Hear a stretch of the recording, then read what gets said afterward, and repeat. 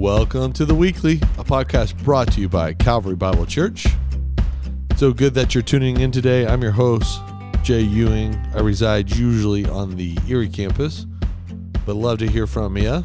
No matter what campus you are here at Calvary, we're glad you're tuning in. We got a great show for you today. We have the none, but only Thomas Milburn. Jay, we have arrived. We are basically on the same level of Joe Rogan. Yes, because you were so excited that on Monday morning, right?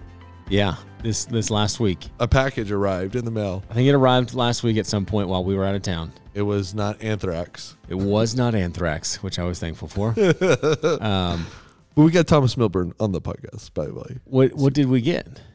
I got. With no note. So if this was you and you meant to have a note in there, send me a note. Or just count this as my extreme gratitude. Yes. Because we had a conversation about what favorite holiday is our candy reside on? Yeah, what favorite candy holiday? Candy. Yeah. Holiday of candy. Mm-hmm. We both agreed Easter candy's no good. Jelly beans and Peeps. Just focus on the resurrection. Yeah. That's all you need. But I had mentioned briefly, but a keen, probably one of our smartest listeners. Yeah, totally. One of the brightest. One of the brightest of all the dwarves. Heard me say that I love me some toffee. Yes. And then I have 5 pounds of toffee delivered.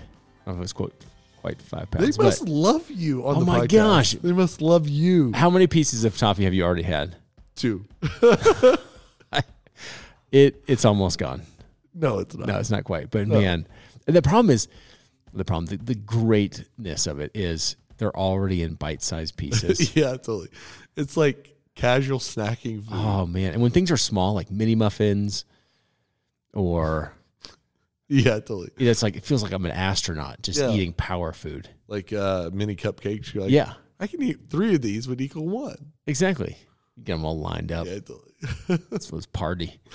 So time. I've been eating some toffee. Yeah, you have. Putting on some pounds, but it just shows that the influence of this show has reached stratosphere. It's amazing. Oh, man. Someday people are going to be coming up for your autograph to sign their Bibles. I don't think so.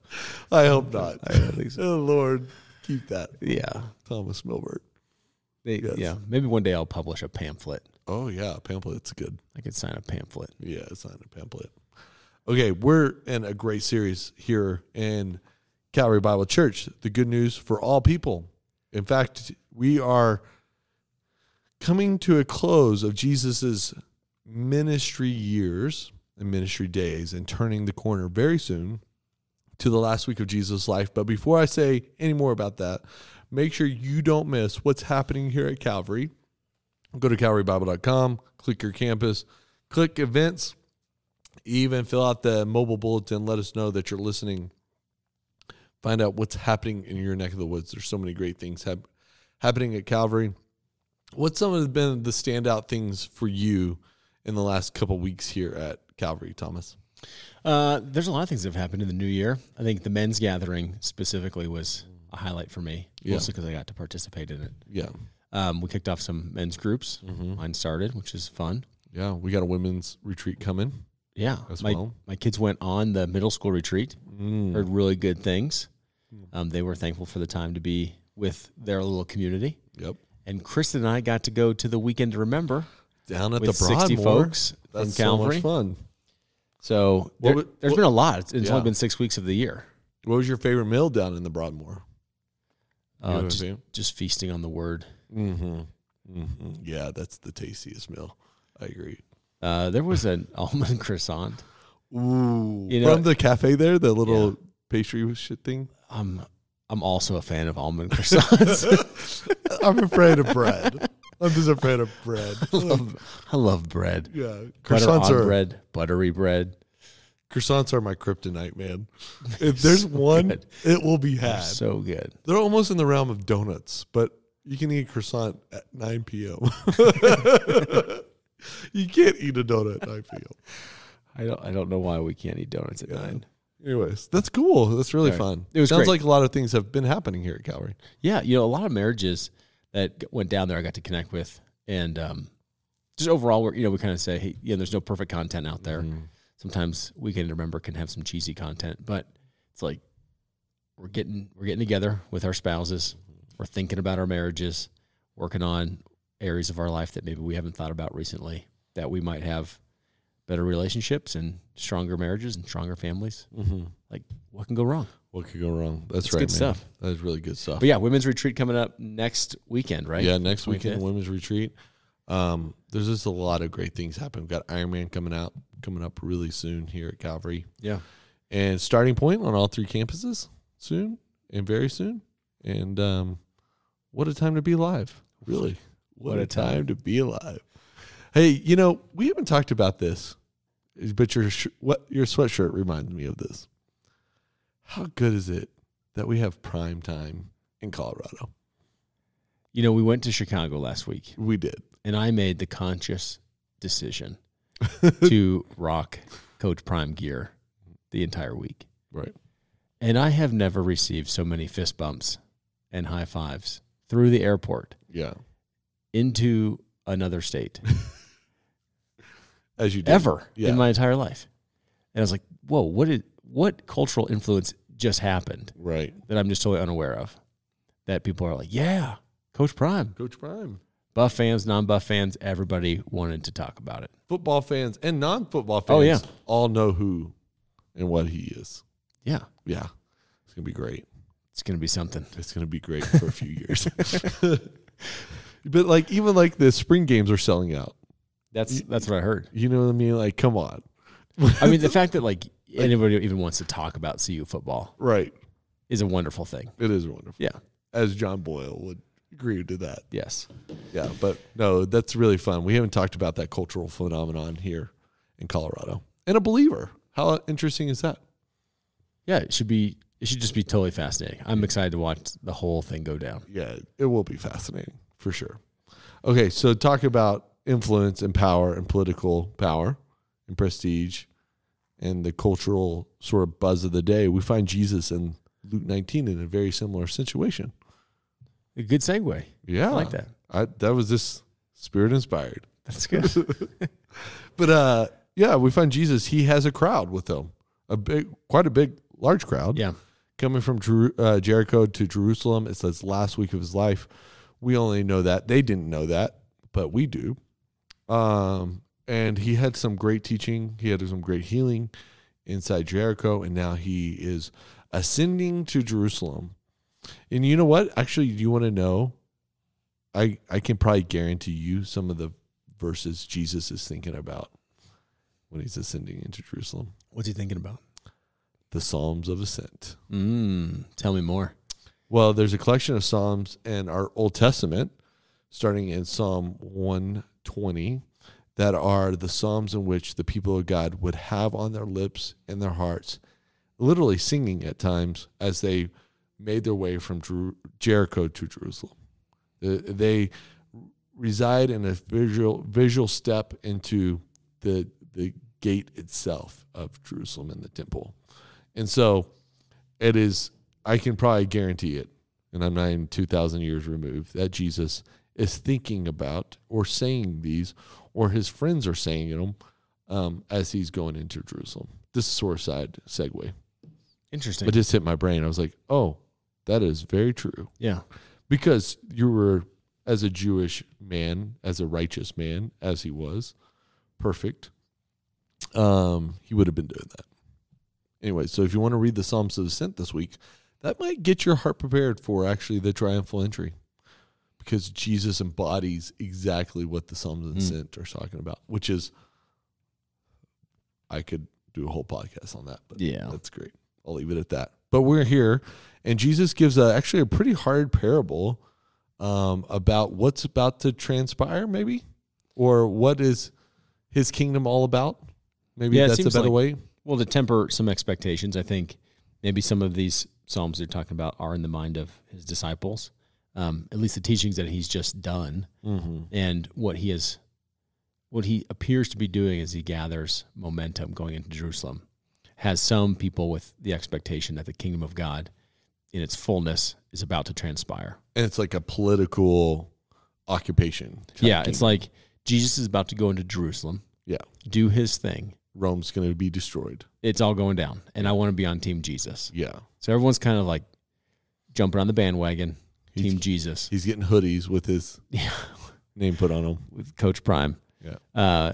And Jesus, knowing this, teaches this parable to reset expectations and understanding.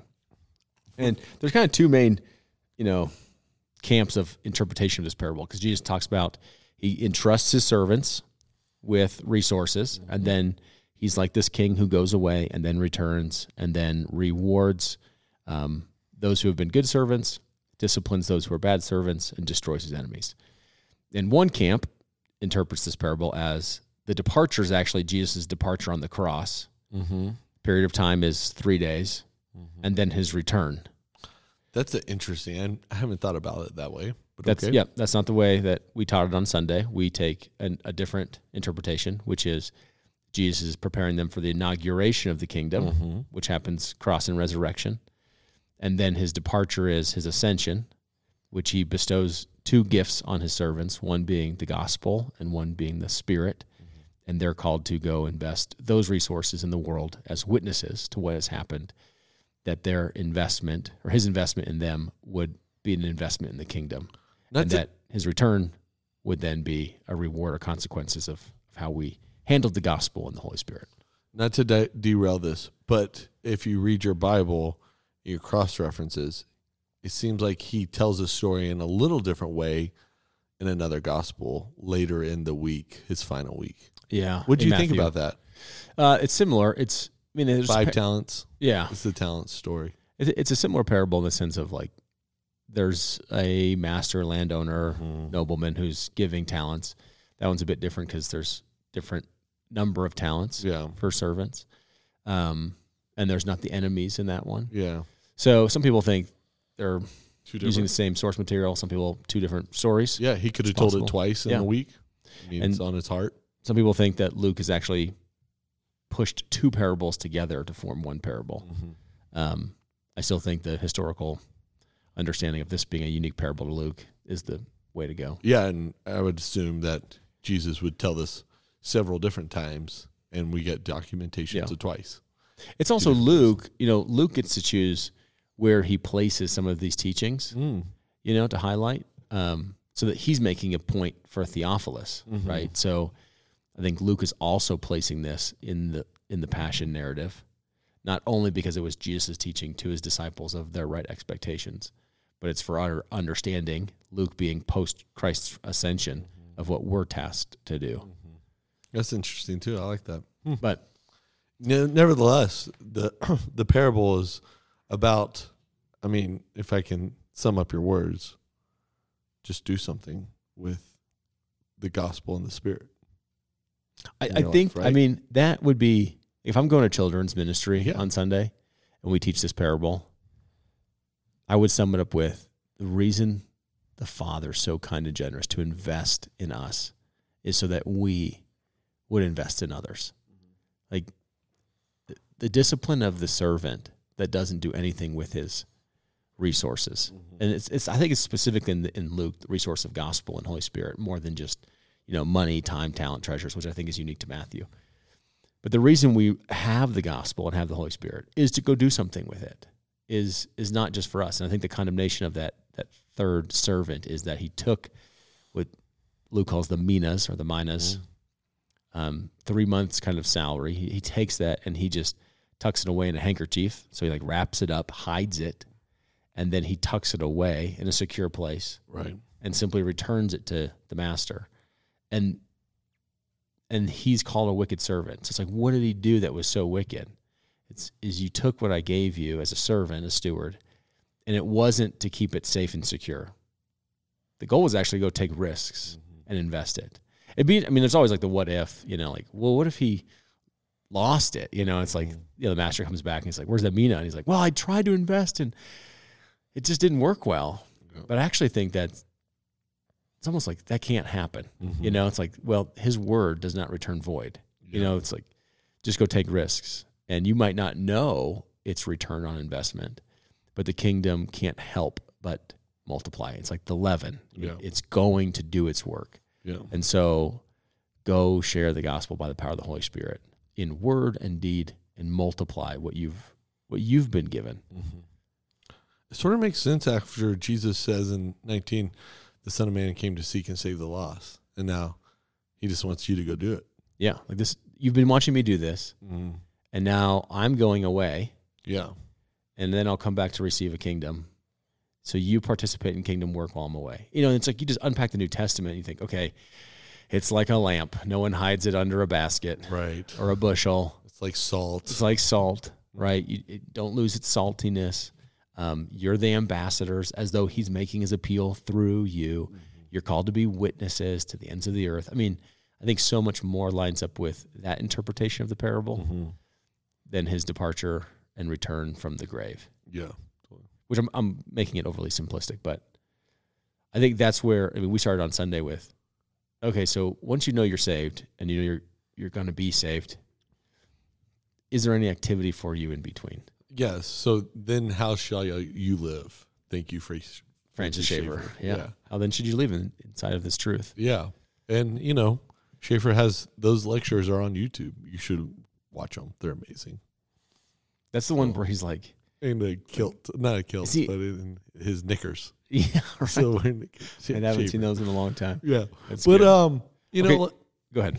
no, I think it's a really great parable to segue into triumphal entry. Jesus is finally pressing into the instructions of what they're going to do.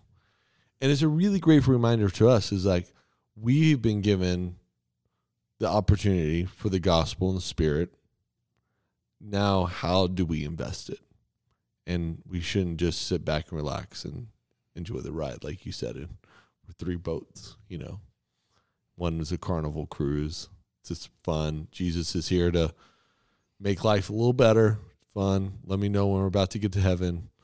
We're not a battleship. We're not going through culture and blasting it, defending, taking our turf, protecting our turf, all that. But we're like the boat that goes down the Amazon. We're there to bring the good news to people. I love that. That was wonderful. But I'm just trying to think like, okay, our friends that are listening to the weekly today, like, what are we supposed to do? You know what I mean? Yeah. Like, what are we supposed to do? I think sometimes we get so tied up in like, what am I in my personality supposed to do? Mm-hmm. Like, well, I don't have the personality of an evangelist. Right. I don't have the personality where I just want to go into work and kind of rattle things up. I don't have the personality to challenge people's assumptions of Christianity. I don't have the knowledge to feel like I'm an apologist. Mm-hmm. Okay. In some of those things, like, you could grow. Like, well, go read a book that helps build up some answers for Christianity. Challenge yourself to start a conversation that's a bit more uncomfortable. Sure. The other thing is, God knows how you're wired. Like, God knows that you're a unique individual. He gave you, in your uniquenesses, the gospel and the Holy Spirit. The question you should be asking is, Lord, how might I multiply that? Or even this, like, Lord, would you give me an opportunity to it? I was talking to a gentleman after service, and he said, hey, I'm encouraged by the message. Let me tell you what's happened to me this week. And, or maybe it was recently. And he was just saying he was being interviewed for, I don't know if it was a journal or a magazine that was in his sphere of industry. Yeah. And people were just talking about his life. And he said, one of the questions they asked him was, who is someone that you would like to meet in history? And he said, Jesus Christ. And the interviewer was intrigued by that. Like, why? And so he just answered, like, Jesus Christ, the most interesting human being to ever walk the planet. Every culture on earth talks about this Jesus. There's so many of his teachings I would want to know about. So that gets published. Yeah. And then fellow people who know him read this article that has been posted about him. And it's just like the immediate conversation is about, why would you want to meet with Jesus? Yeah. And he's like, what it's done is it's created opportunities with at least a half a dozen people to talk about Jesus. And so we had said, just make natural things spiritual and spiritual things natural. Be the same person in all of your spheres. Like, don't be a different person when there's someone interviewing you for a magazine right. than you are on Sunday morning. Just be one human being, Like, I often think about this on Monday. You go to the office and people will say, hey, how was your weekend? I remember this question all the time. Monday morning, I didn't work at a church. It's like, hey, how was your weekend? And everyone's sharing what they did that weekend. You know, where they went, what they experienced, what they watched, what they drank, what they ate, whatever. And it was just interesting. I'd watch people who I knew went to church. They never said they went to church. And it's like, how easy is this? This is like the old man softball. Yeah. You're like, I had a great weekend. Yeah, with kids and I, we played some baseball on Saturday. We watched the Buff game. Sunday, we went to church. It was like a really great service where we talked about God's desire for mercy and justice in the world and how we participate in that. How was your weekend? Yeah. It's like just be the same human. Right. And I think also just praying for those opportunities. Like if you really want to say, hey, I want to make an investment, don't you ask a financial advisor, where should I put my money? You hire the individual who has the degree. Yeah. So it's like, dear Heavenly Father, I know you want to multiply this. Mm-hmm. Would you bring an opportunity for me to talk about these things with other people? What other ways do you think you invest the gospel in the power of the Spirit that's in you? Yeah, I think Jesus came to seek and save the lost, but the first ministry is to your own family. Mm-hmm. So like investing within your own marriage, the gospel, right? Yeah. There's a lot of believing spouses, and there's some here at Calvary that don't have believing spouses. Investing in the gospel there, making spiritual things natural things spiritual. Investing in your kids in the gospel. Yeah, that's good, Jay. Like these are, okay, God didn't call you to be a Billy Graham, but he did give you 3 kids. Yeah. What are you going to say? You know what I mean? Like, are they going to just catch what you've been thinking about, or are they going to be taught and caught? Like it's just. Yeah, that is definitely an increase of gospel and Spirit. Is how is that happening in your family? Yeah, like we all have unbelieving cousins and nephews or aunts, uncles, grandparents, like who we've had a relationship for our whole lives. They've seen us being born. They've changed our diapers. Like we can have real conversations with them, investing in the gospel. And so it doesn't even take you being an evangelist. It just takes you seeing that God has placed you in a certain place, in a certain time, in a certain way in which your life can be a light to those around you. Yeah, I think like pickleball is a great time to talk about Jesus. You know what I mean? Like you talk about our pickleball friends, right? We love a pickleball. Skiing is another on the list. Hey, what'd you do this weekend? What are you going to do? Oh, I got to get back. Church is tomorrow. Like, yeah, just saying that, like, which I think that would change how we do evangelism, because the goal is not to close the sale. No. You know what I mean? Like some people think, if I'm going to be an evangelist, I have to start, pitch, and close the sale of Jesus. Yeah, and that's because usually the ones that we highlight are evangelists have this spiritual gift of evangelism and don't understand why we can't do it. And they write a book because they're bad at it. Yeah, that's probably true. You know what I mean? Like, investments is totally different. Like, go make deposits. Yeah. But just go make deposits in accounts and see what it does. Mm-hmm. And I think that's what the stewards are rewarded for, is I'm calling you to take the gospel and the Holy Spirit and protect perhaps resources that I've given you. Mm-hmm. Just go deposit them in people's lives. Mm-hmm. And the nature of the kingdom is that it will just multiply. Yeah, it just will. Totally. I had a friend I was talking to yesterday about the message, and he's like, man, I used to get so worked up about these messages that were like about doing, because I wanted to figure out what I was supposed to be doing. And he realized it took him a long time. He went to seminars and read books and did all the things that he would hope may help him do Christianity. And he realized that Jesus had put him in a certain place and time, certain personality, and that it was about discernment more than anything else. Yeah, I mean, this might be a little cheesy, and we've talked about this before, but just go be a Christian. Yeah. Like, don't think about how you go do a Christian. Mm-hmm. Think about just, how do I go be a Christian? Yeah. How does a Christian respond to a waiter who's having a bad night? Yeah. I know I was meeting with a gal this morning. She's so sweet, and she got rear-ended after she took her husband to his medical appointments. And we were talking about a life fully surrendered. I said, well, how'd you respond to the person that ran into you? She's like, with grace. I knew it was a hard day for her, even though I had been leaving the hospital. Mm-hmm. And so she talked about like her just graciousness to this other individual. And I thought that looks like a surrendered life. Like, you were just a Christian. Yeah, you know? totally. So I don't want to leave. Okay, that's really good, and I'm sure everyone's like, don't move from this. The text is really strange, and I want to talk about this a little bit. Okay, since you studied the text, yeah. like verse 27 of 19. I mean, what is Jesus talking about? Slaughter them before me. Like, you didn't talk about that on a Sunday. Yeah, well, the parable is packed, and so Yeah. I chose just Yeah. one thing. But like- what's confusing to you, Jay? I'm just Well, no, yeah, exactly. Whatever.